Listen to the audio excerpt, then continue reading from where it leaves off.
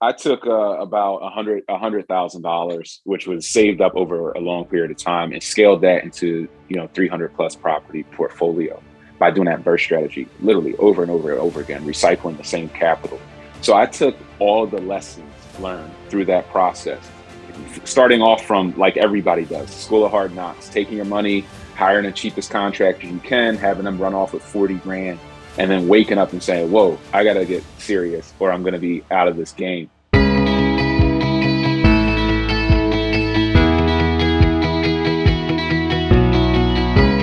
Welcome, everybody, to the show. We're joined today by Brian Grimes. Brian is the founder of 24/7 Cash Flow University.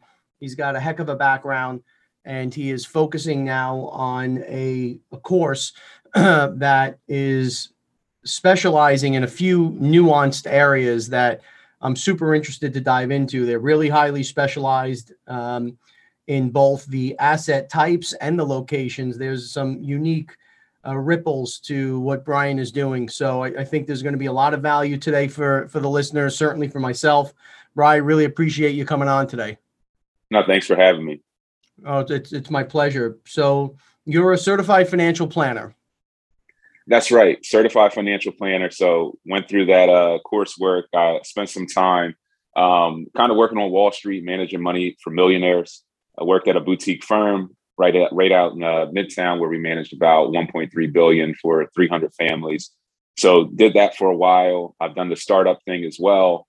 My part of my background and passion, definitely during that time, was in the insurance space. So I worked at a startup called Policy Genius, which is pretty big now in the insurance startup space. Worked in their call center, kind of built that out, led the call center team there. We were selling insurance nationally, all over the phone, all through the internet.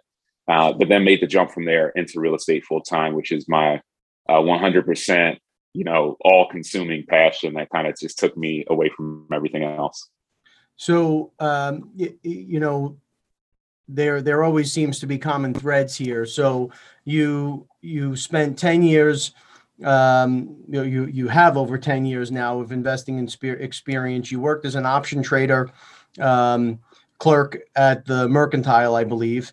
And you had worked your way up into what was, I think, 1.3 billion was the number. The firm was managing for a few hundred family offices or families at the just time. Families. You graduated from Columbia. You have a hell of a background. What was it that prompted you to say, "Oh, I'm done with building that career, and I'm going to jump into something brand new"?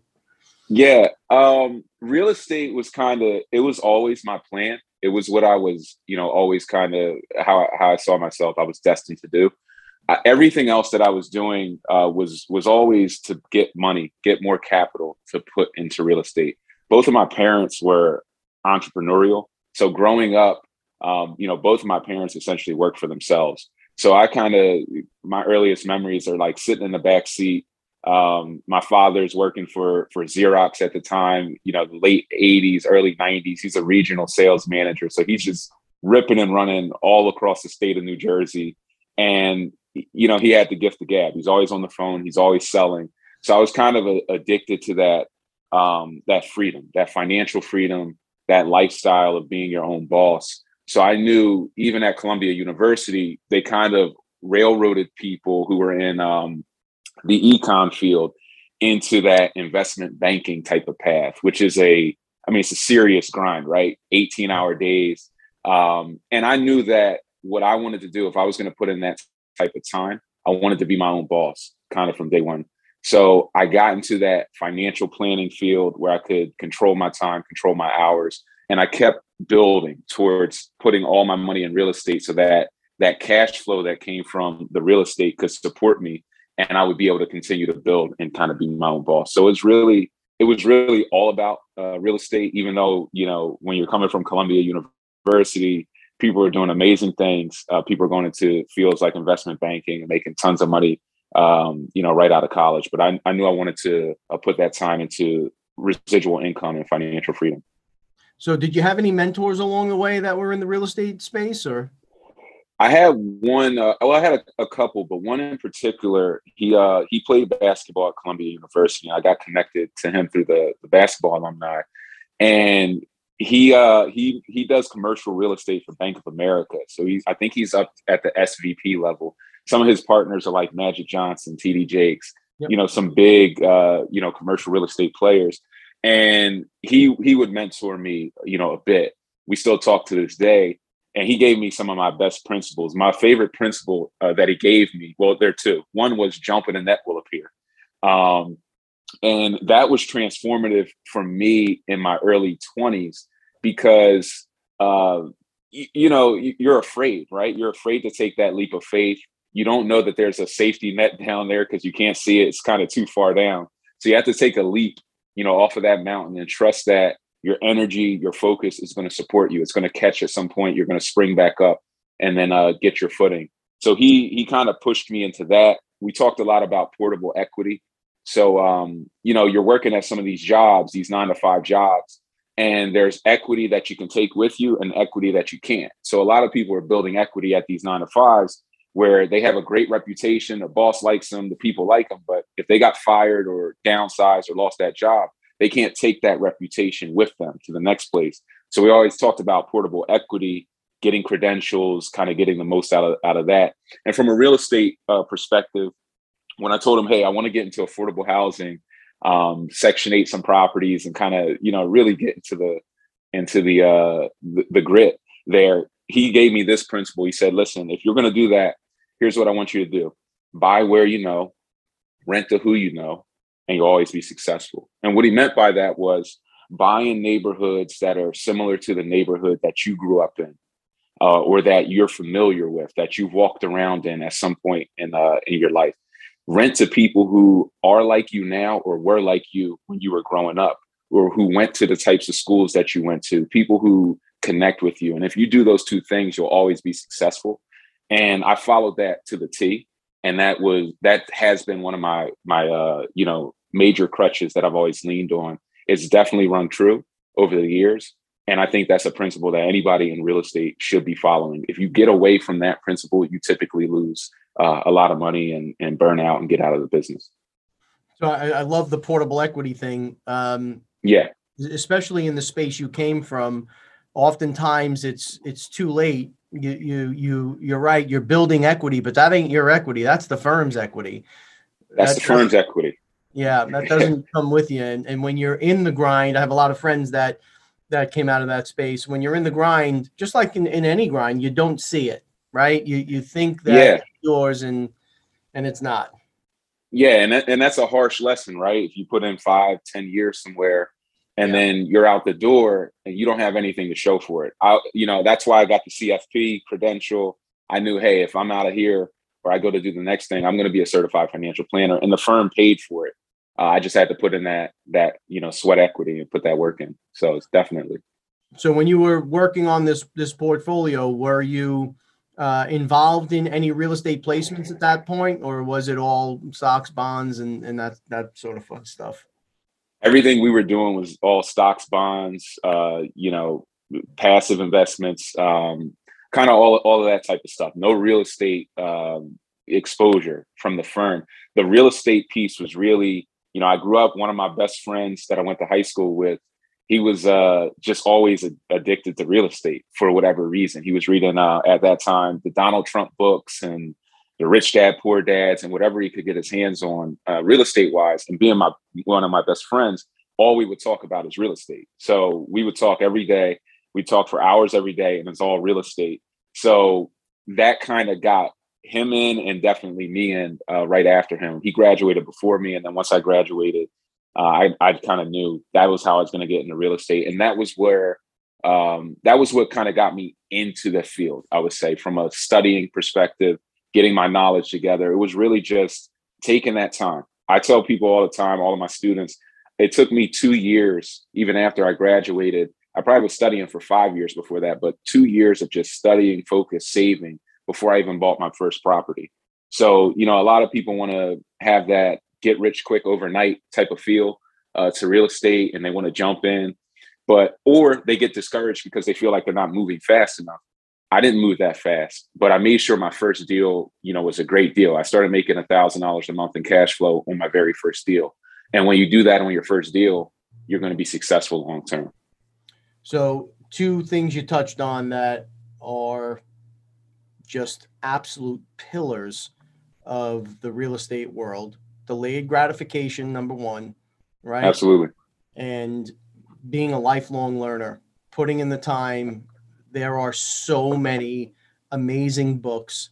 We have a book club here in the office now, and we started to recognize is we wanted to make more and more investments in our people as people. In real estate, you tend to get very system based, right? And you're always upgrading infrastructure, and you're adding this, and you're updating that, and you're developing neat new ways to build a better mousetrap, and you forget that you can layer only so many systems on people, and if they don't have the right foundation, if they don't have some sort of a grounding in financial literacy, that it just becomes it's like the old boxes in the attic.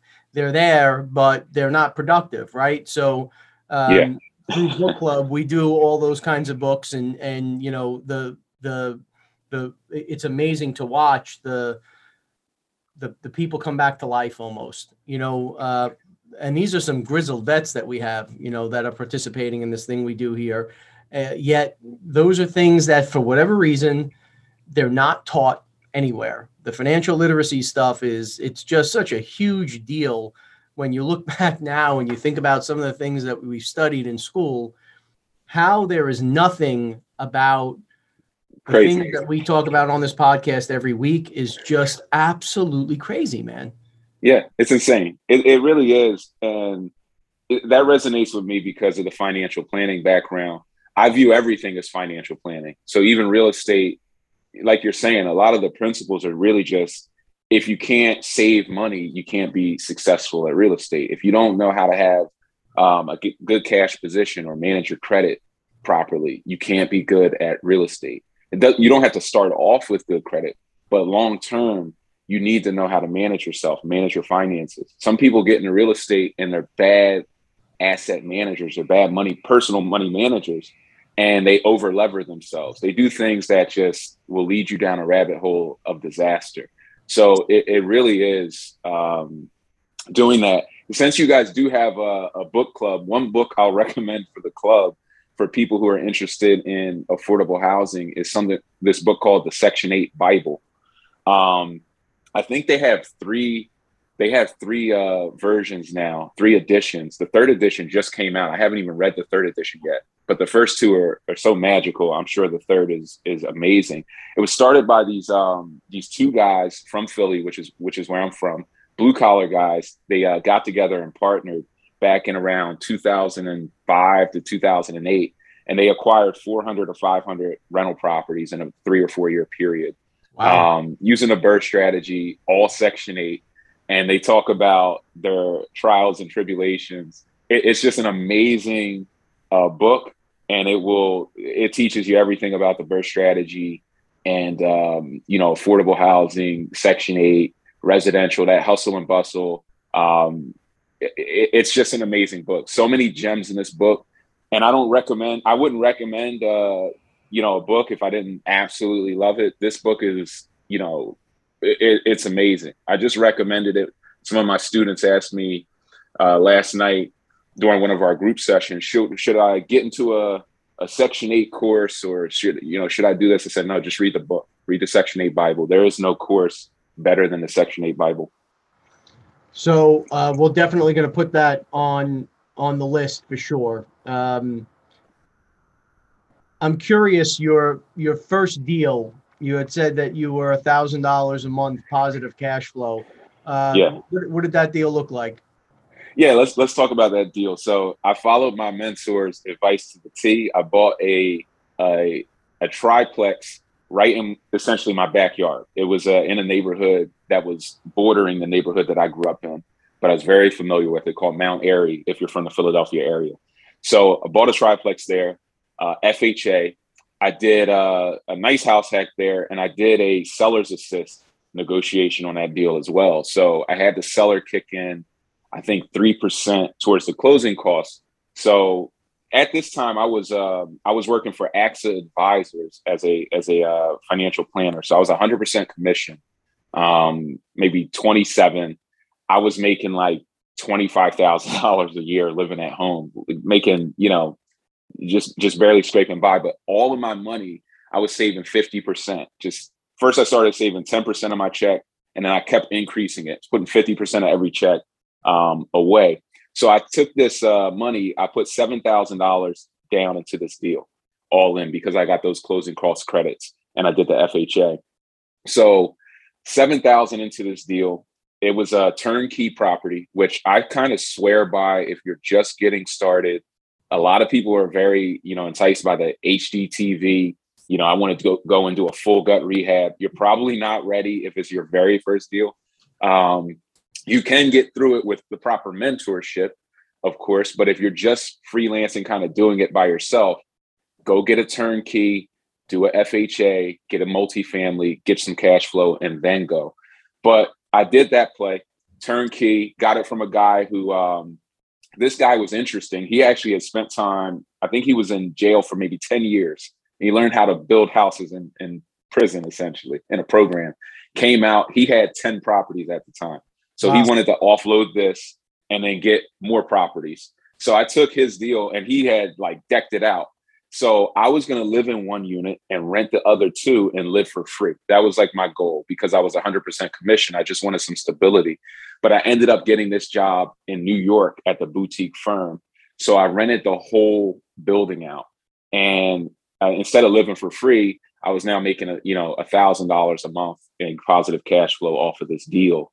And, moved up to New York and started working at the boutique firm. And once I got a taste of that, cash flow, it was not too long before I had another duplex, and then another deal and another deal. Yeah. So on that first one, how much cash did you have to put into updating it? None. I mean, it was broom sweepable.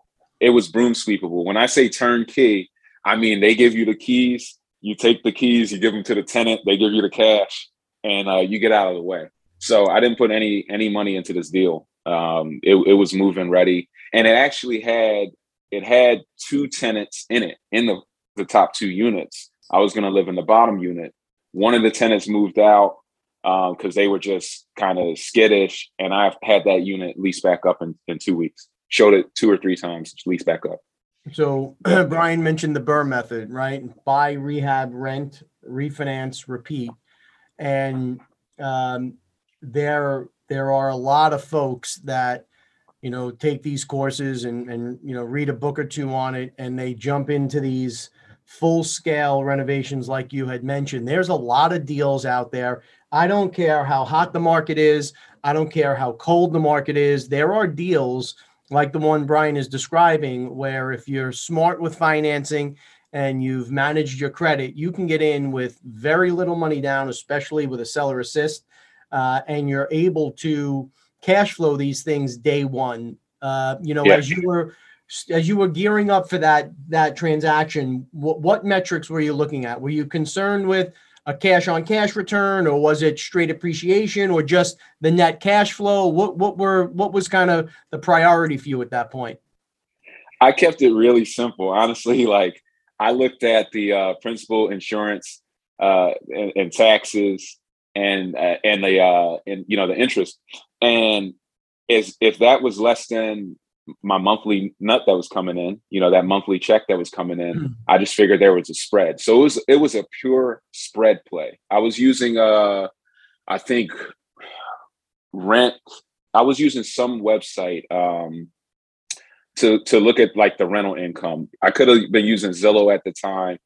There are a couple other websites that you can tap into, but just looking at the rental income, I had 3 units. They could each rent for about $700 a month. The property was selling for $130K. It's a triplex. Taxes were $900 a year, $1,200 a year, something around there. So it was a play where I knew that I would have about $1,000 a month going out and $2,000 coming in. And that was good enough for me. I mean, was I scared? Of course. On your first deal, you're petrified. You're in your 20s. You kind of don't know what you're doing. I didn't really have the right mentorship at that time. Even my Columbia mentor, I didn't really involve him in the process until I started to get really, really serious about it and get past my first deal.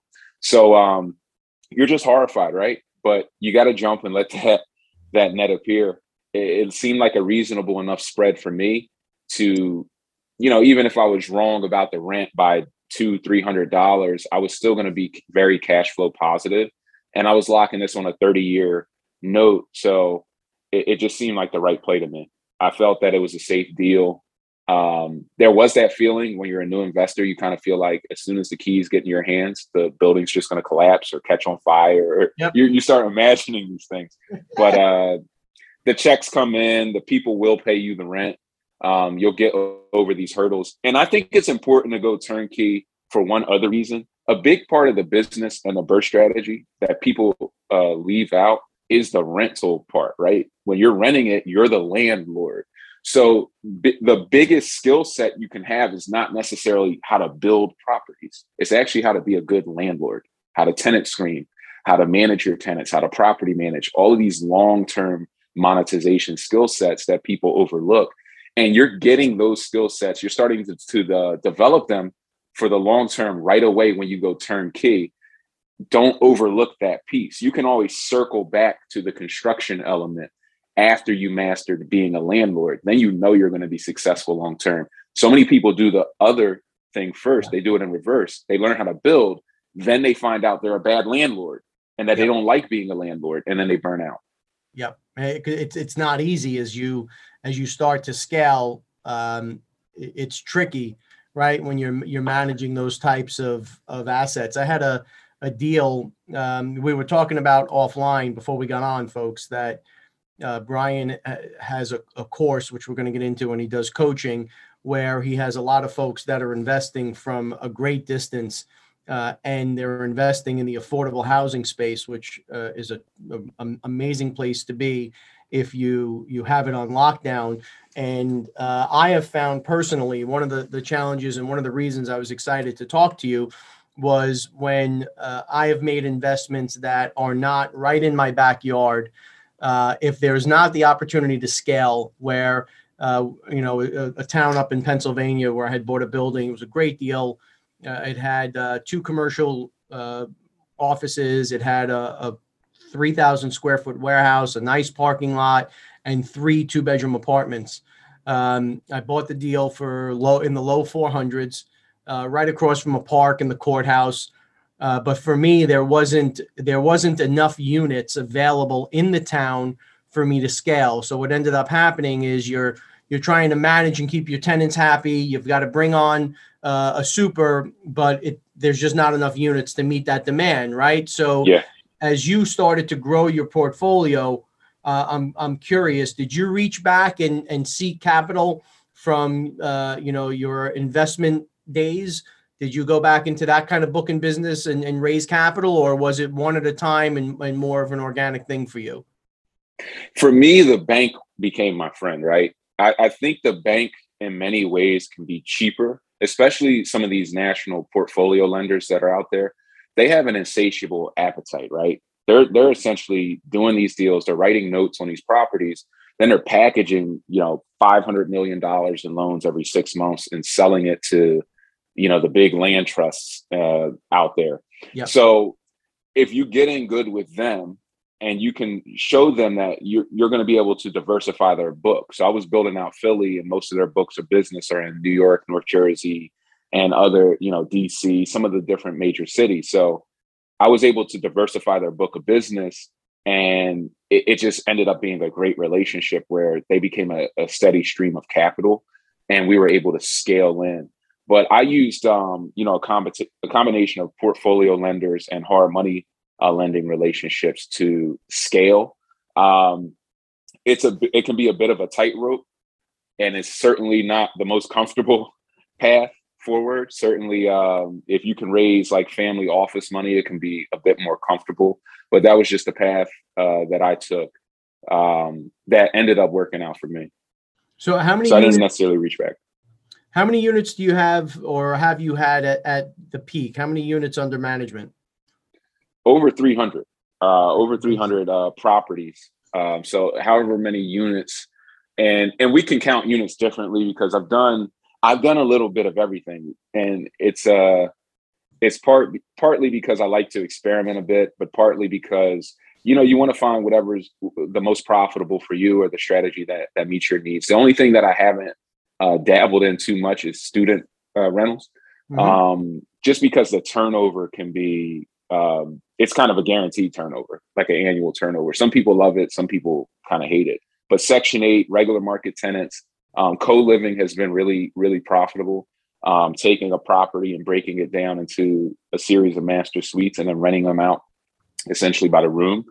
That has been extremely profitable and hasn't been as labor intensive from a management perspective as anticipated. So that has been good too. But depending on how you're counting the units, it could be, anywhere from 500 to maybe 700 units because a lot of these buildings are multifamily. So another reason, Brian, I wanted to get on with you today is the current state of the market. So if we can spend a minute talking about that, real estate is a cycle, and people forget. It's amazing to me how people forget that this is a cycle, and it's going to go up, it's going to go down, it's going to come back. This is just what happens, right? The trick is trying to identify when is the turn going to happen, right? When it does happen, where are we going to pivot into next to make sure that we're staying ahead of the curve? So what I'm seeing is I think we're headed into a really scary inflationary period. I think that rates are going to be increasing.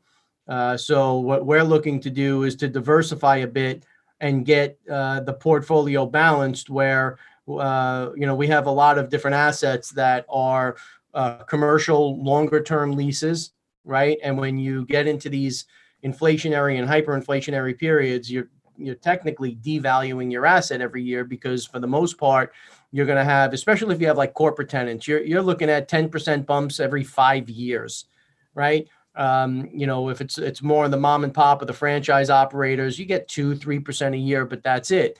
When inflation is at 4, already 4.7, I think, and then 5, 6, 7, 8, you're actually losing money each year on those deals. So I believe that it's time to start thinking about getting into assets where we don't have these long-term leases, right? For a while, the long-term lease was the holy grail. It was like, what everybody wanted. But that's starting to scare me a little bit. So what are your thoughts about where we are as far as a snapshot of the market? What do you think's, on the horizon? Well, I think COVID really shook things up, right? So if you look at like March 2020, that credit crunch in the non-QM space in particular. So for all the BRRRR strategy enthusiasts, I know developers who had $10 million cash out refinances teed up for a closing on Friday, and they got a call on Thursday saying, "Sorry, it's not going to close." Yeah. So I think we're in a position where, as the economy gets worse, there's going to be a bit of tightening from the credit side of things. Lenders get more skittish. It becomes harder to do a deal. You need better credit to do deals. There are less buyers of properties on the residential side.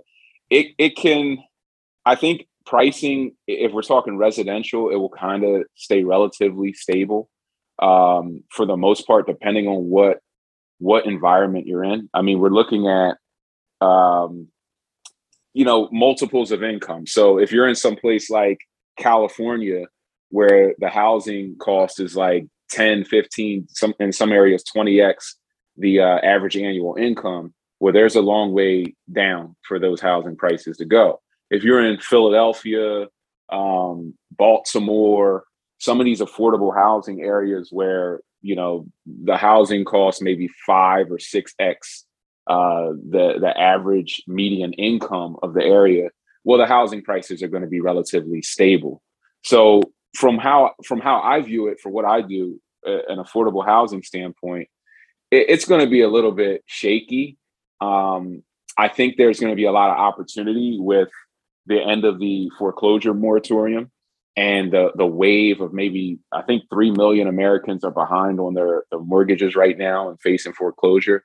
So there's going to be a lot of opportunity to use some creative financing strategies, sub to land contracts and different types of seller financing strategies to acquire massive amounts of rental properties in affordable areas. And as long as you know how to just put tenants in and hang on to them, you can weather the storm pretty well. And if you weather the storm, then you're going to be able to buy a lot of real estate, at the bottom. Lastly, you also have a lot of these iBuyers are just getting crushed right now. I mean, if you haven't seen Zillow lately, I mean, they're just getting absolutely destroyed. I think they shut down their iBuying division. They're letting go of a quarter of their staff. And you're starting to see pricing is going to fall in some of these areas. So where is it going to fall? Just look at the multiples of the annual median earned income. If you're over 10, 15x, people can't afford that housing in a recession, environment, and an inflation filled environment. They can't afford it. So the pricing has to come down.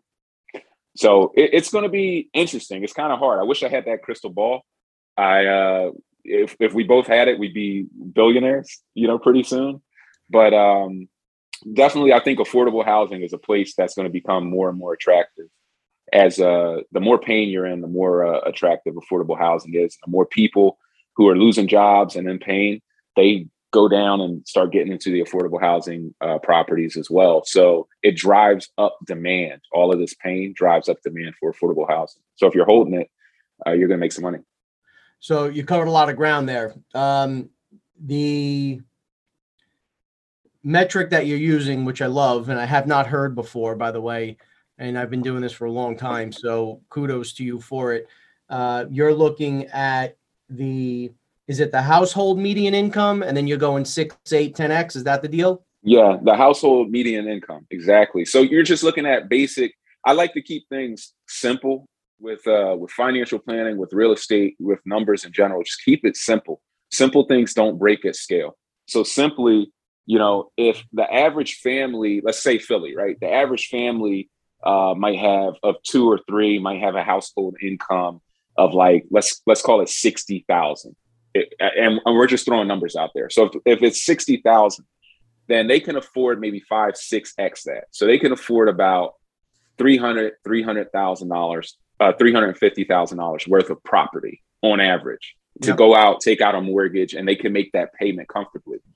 If you take that same number, 60,000, there are areas of California where that number is 60,000 or 55,000, but the housing is 2 million, 3 million. They can't afford that. So when the average American can't afford the price of the residential housing, the price must fall because it's a supply and demand scenario. So there's just not enough demand for that supply of housing. The people at the top are going to lose jobs. They're going to lose those houses, but who's going to step into them? Nobody, because they can't afford them. So you really have to look at some of these cities that have this. It's kind of like a PE ratio in stocks. You look at some of these stocks and are trading at 125x, from a price to earnings ratio, and you're just like, how is this going to continue? It's kind of a similar thought process with housing. There's affordability, and once you get very far outside of it, when the economy gets hit bad, that housing price has to fall back into an affordable range for the average American, because the average American drives demand, not the wealthier, the 1% or the top 5%. They're not driving all of the demand. The average American is driving the demand. So another reason I'm absolutely in love with this model. What started happening here, folks, is some of the big funds and some of the bigger companies that Brian mentioned earlier started going in, and they started doing what I call buying payments. And they were not looking at those sound underlying metrics because there was a need for velocity of money, and people were out buying. When you see these mega funds buying huge tranches of single family homes, to me, that was like, oh gosh, that's a red flag, right? Because they're taking that product off the market, the prices are appreciating at a rate that there are no sound metrics behind it to support. But as the properties are coming off the books, the prices for that period of time are going to go up, right? That's just what's going to happen.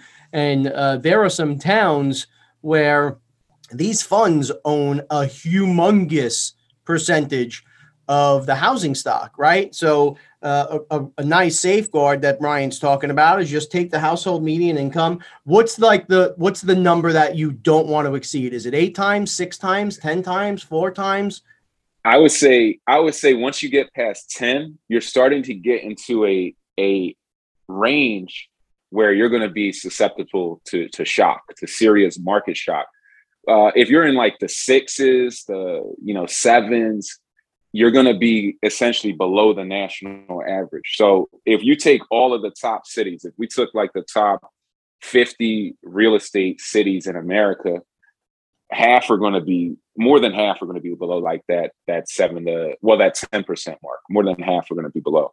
So you're going to be within that average range of affordability nationally. So I would say around 10% is going to keep you safe if you're below that threshold. The further you get beyond it, it's just like a risk reward kind of a ratio thing. You're just going to get exponentially in worse shape if the economy takes a dive. So if you're at like 15, 20x, I mean, you just think about it. Not that many people can afford that. And we see this overseas too. If you go to places like Paris, France, like nobody can afford a house. These places become renter nations because nobody can afford the housing. Yep. So it just stays in the hands of the wealthy and everybody else rents. Nobody buys anything. So when you're doing this evaluation, are you taking a do not exceed, let's say 10x of the national average, or are you looking at the household median income for that particular location? I'm looking at it for this particular location because I want to know if the people who live there can afford the house, or the people who want to live there, which are reflected by the people who are already there. Most people will buy a house, and then if they want to upgrade, they'll get like a bigger house in the same area though, right? They don't want to leave all of their friends and family. Like if I live in New York now, if I wanted to get a bigger house, I get a bigger house in New York. So I want to see out of that local area, what's the median income? And then I'm going on like a basic multiple. So in Philly, 50, 60,000 average family household income, median household income. And then I'm multiplying that by 5, 6. Real estate, okay, prices, properties are selling. Like in Philly, you could get a nice property in South Philly for 300,000. It's still in the affordable range. When that gets to 500,000, yeah. Well, now people are stretching. Then when we add in, your expectation of, well, I think rates are going to rise. Well, then that note is going way up on $500,000. It adds even more pressure for the price to go down on the housing. So, you just have to keep an eye out on it. So guys, that is gold, what Brian just gave you. Okay. If you're able to stick to 6, 7 times to be conservative, the household median income for that particular town or city, and your cash flow positive to whatever extent or percent that makes you comfortable. I see people that want to see 20% on their debt service. I see people who want to see 50%. I see people who want to see 10%, whatever the number is that makes you comfortable. Those two metrics should keep you on the right side of right for the most part. That is absolutely outstanding advice, Bri. So we're seeing over the last maybe 8 months, as things started to emerge, this kind of family office money and these, bridge lenders and these kind of middle market operators are filling a void. The big institutional lenders are not really lending unless it's a completely stabilized asset. And I mean stabilized asset. Yeah. So do you think that the big money gets in the game here at any point before this next turn, or are they going to sit on the sidelines? I expect big money to sit on the sidelines because I've seen them do that, February, March 2020. I mean, when it gets shaky, because they have so much capital and reserves, they can sit on the sideline. Like they're playing the long game. They're playing the Warren Buffett game. Like Yeah. they'll wait for it to go all the way to the bottom and buy it back for pennies. It's kind of real estate can be in these big market shifts, like we're talking about, a game of musical chairs. Who owns it? You or the bank? Well, you own it now, and then the bank owns it, but they're not in the business of managing real estate. They're in the business of lending on it. So then it goes back to the new buyers. But I'd expect them to step out, and these players, like you're saying, the portfolio lenders, the bridge lenders, the people who are kind of small enough to underwrite, we'll call it, they're gonna do the underwriting. And I think if anything, they'll get pinched out by the bigger money, because the bigger that faucet can go off. That's it's one thing I hadn't seen before, and I didn't really factor in until March of 2020. But when the big land trust turns that faucet off and says we're not buying those loans, you see where the money is. The veil is removed. You think your hard money lender has money, and then they tell you, well, we only have $1 million. We're actually we actually sell that every month to this other guy who has 3 million, and then he packages it and sells it to this guy who has 30, and it all goes up to the land trust, and then it's in your 401k. So it's just a crazy cycle. So that's another golden piece of advice. I was around, I've been in the game since literally I could walk, it was in the family. So after seeing what happened particularly in 2008, what Brian is talking about, it literally happens overnight. Literally. Oh, yeah. The analogy we use has the switch been flipped? As fast as the lights come on and go off, that is how fast they stop buying that paper. And when they stop buying the paper, it is over. There is no adaptation period. It stops. So I think 2024, late 2024 into 2025, that's where I'm at this point trying to nail kind of where and when we want to be highly liquid. That's the place and the time where I think that you're going to find, because what we're also seeing is these middle operators that are providing the debt at higher rates and taking a little bit more risk. They're not going long. They're not giving 10-year deals here. They're doing 2-year, 1-year, 3-year deals. Because when the music stops, I think they have a pretty good sense for what's going to happen there. Also, they want to make sure that they're on the other side of this. And that's just going to be I think a watershed moment in the country where folks are going to have an opportunity to really do some damage if they're positioned right. So that's great advice. Let's talk about geographically. Are you buying properties all within a certain distance from where you're located? Are you a proponent of investing outside of your local market? What's your secret sauce? So I look at it like a money manager, right? So what does a portfolio manager do? Well, they're going to look at all the stocks on the market, and they're going to try to find the undervalued stocks. So they're going to buy the undervalued stocks, and they're going to hold them until they reach fair market value, and then they'll sell them, and they'll make a profit spread. I essentially look to do that with real estate. So I have properties in Texas. I'm in New York. I have properties in Texas, Baltimore, Philly, Jersey. I have some in New York.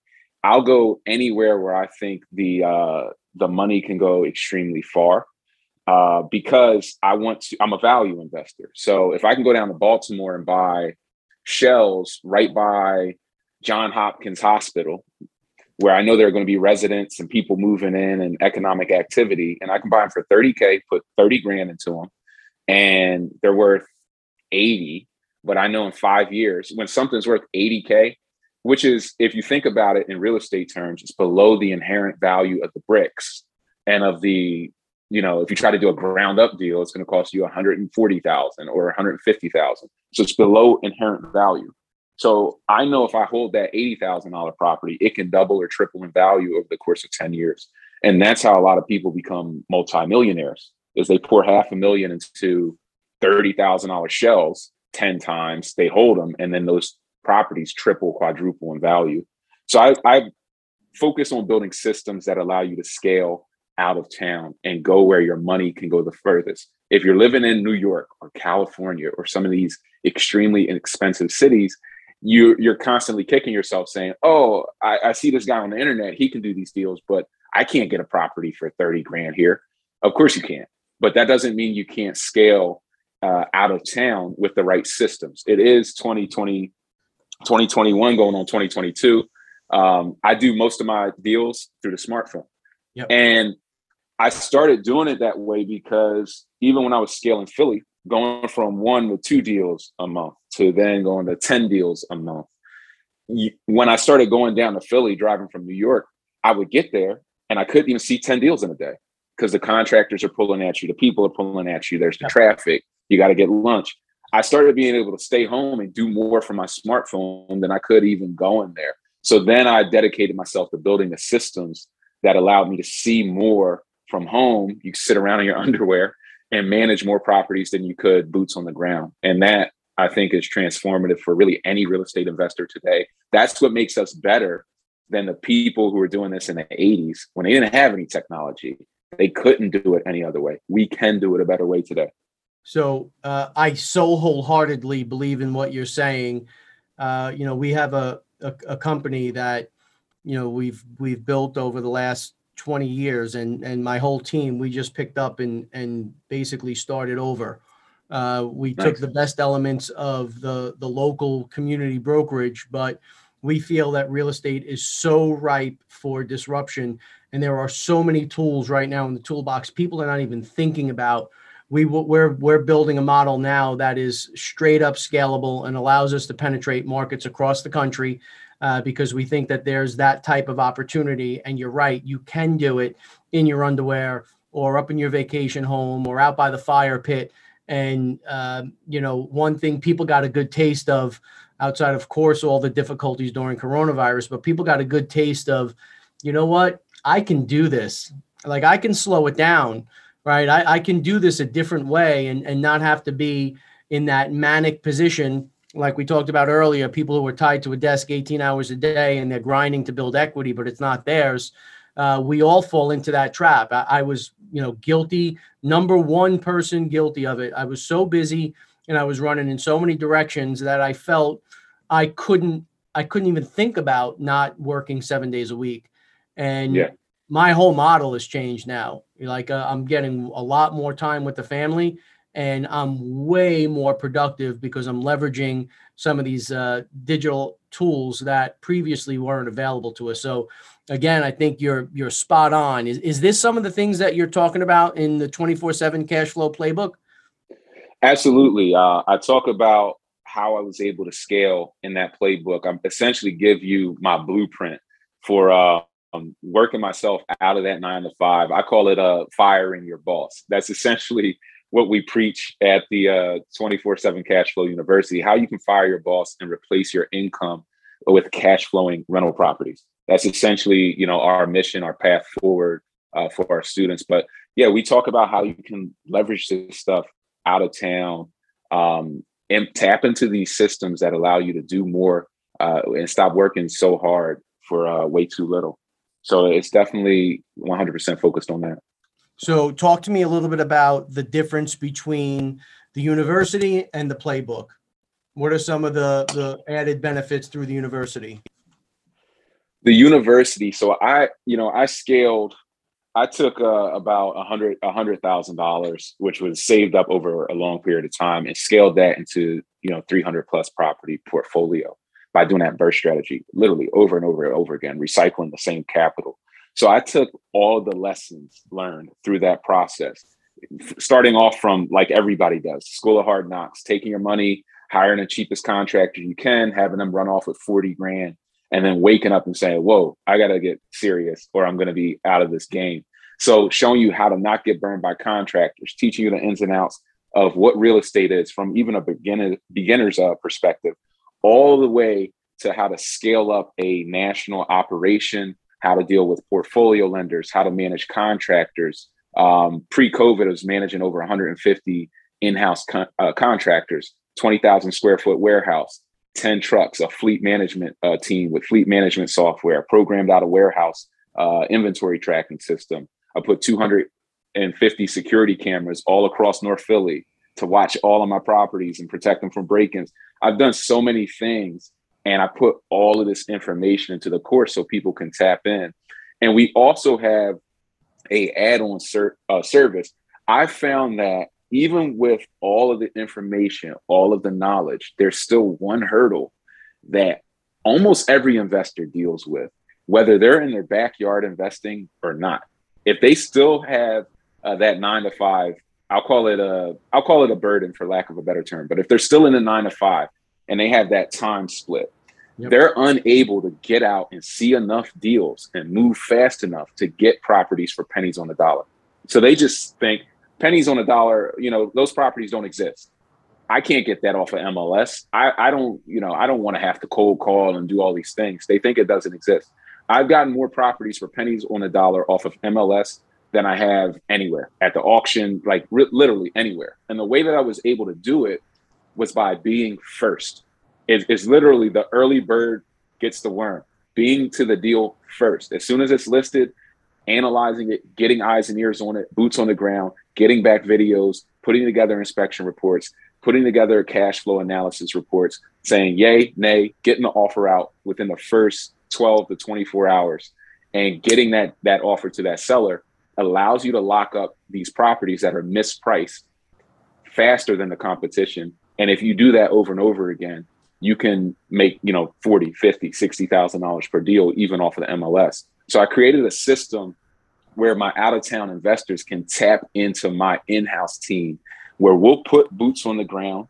They can schedule my people to go out and see properties for them. We get the videos back.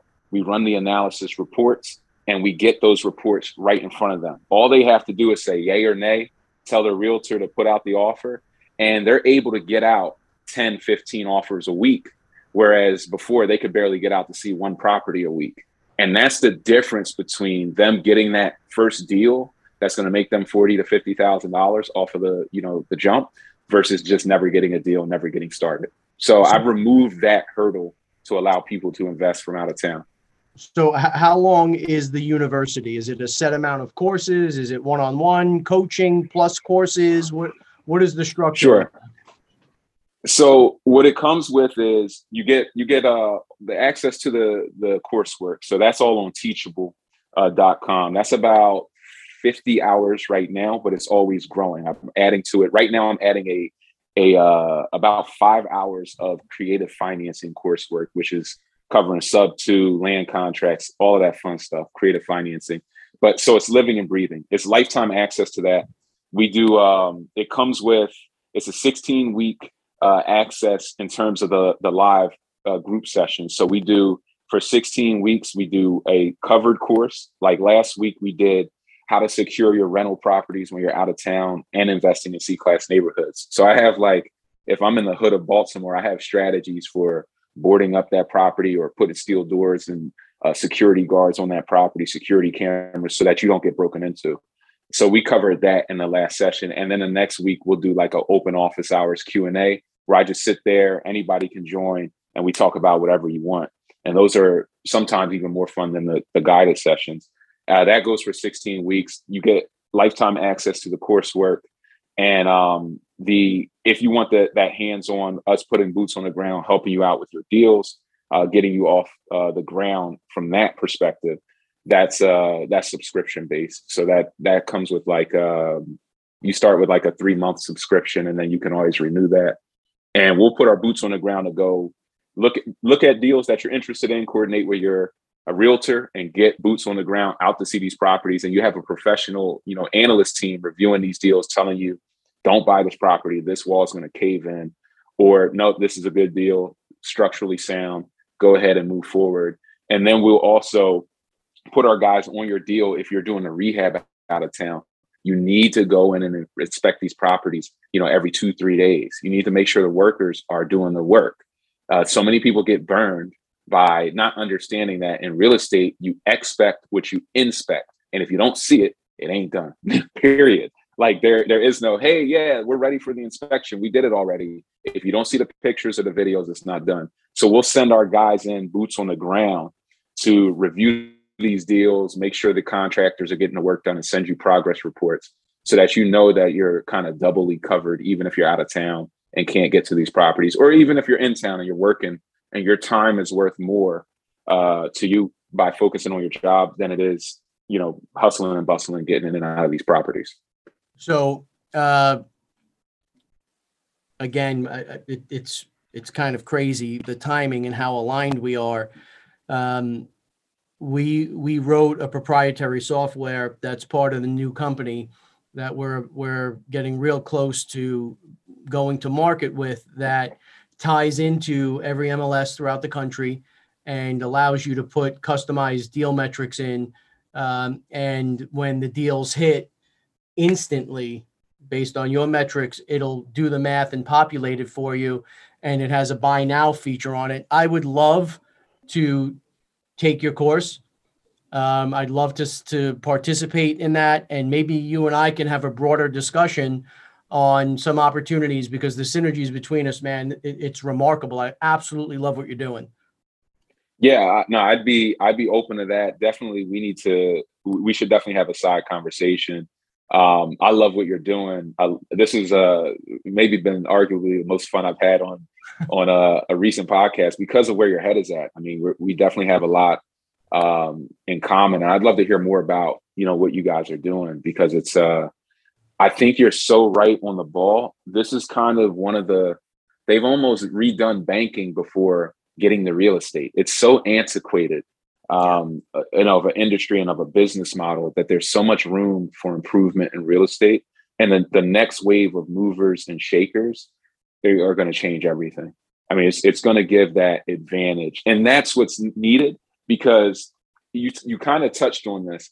The industry that we're in, it's a mom and pop industry. You'll hear that word all the time, mom and pop, mom and pop. But what does that mean? That means the average investor, they own 2 properties. It's your mom, your dad, they own, a couple properties, and that's it. They can't scale to 100 property portfolio because they don't have the software, the technology, the system, the know-how, or the capital, right? Then you have your institutions. Zillow just tried to do this, and there are other iBuyers. They want to come in and dump $500 million every 6 months into the market, but they're too big because they can't do it on $50,000 deal after $50,000 deal. Those deals are too small. They can't get low enough to the ground. And while they can hire a bunch of people from Harvard that are brilliant, they're too smart to realize that real estate's simple, and they overlook some simple metrics, like we talked about, like the multiple metric, that end up getting the whole company burned, like Zillow got burned and they collapse.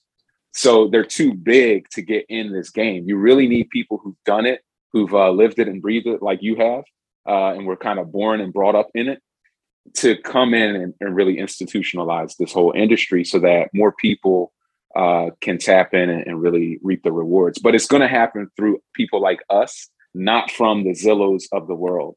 And certainly the mom and pops, they just can't do it. It's really the people like us who are going to innovate it.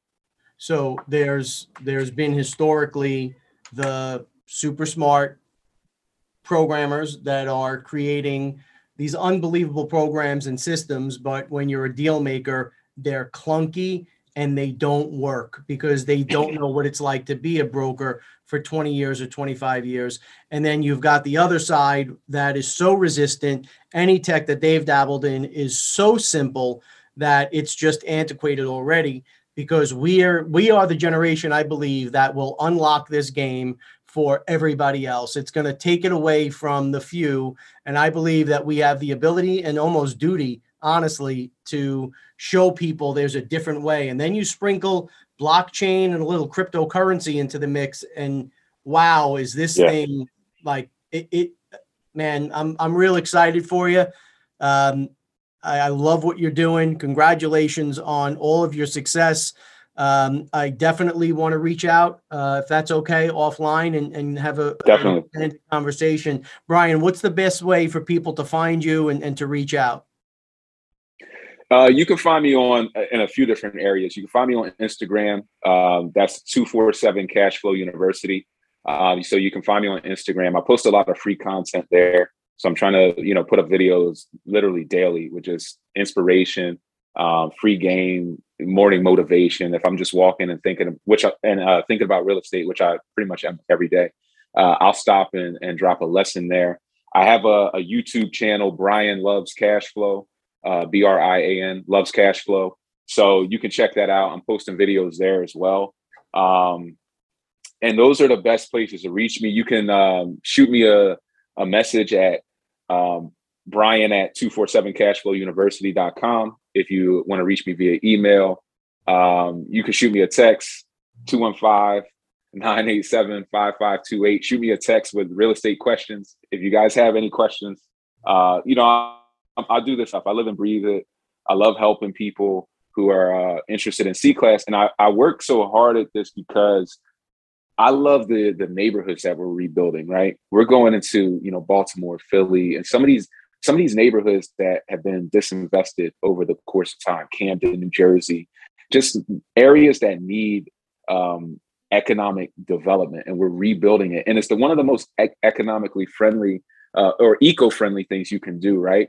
Because you think about it, you can go and do a ground up deal, but from a carbon footprint standpoint, that's not as eco-friendly as going into an existing building and refurbishing it, rehabbing it, and putting it back together. It's better for the environment.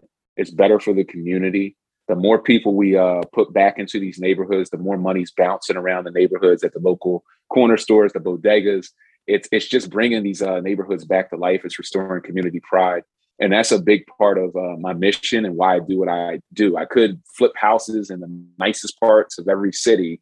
I certainly have the contractors and the skill sets and the systems to do it, but it's part of my life mission to rebuild these neighborhoods that are like the ones that I grew up in. Brian, again, congrats on all the success. Brian Grimes, folks, the founder of 24/7 Cashflow University. Tremendous value today. I really can't thank you enough, and I'm going to reach out to you. Just too many synergies for us to not talk, man. Congratulations, really, on everything you're doing. Thanks, and I appreciate you having me on here. I don't take it lightly, so definitely thanks. This has been a lot of fun, and I got a lot of value from the synergy that we have as well, just learning more about what you're doing. So kudos on what you've built and your platform as well. My absolute pleasure. Everyone out there, Brian Grimes, check him out. And as always, folks, stay safe.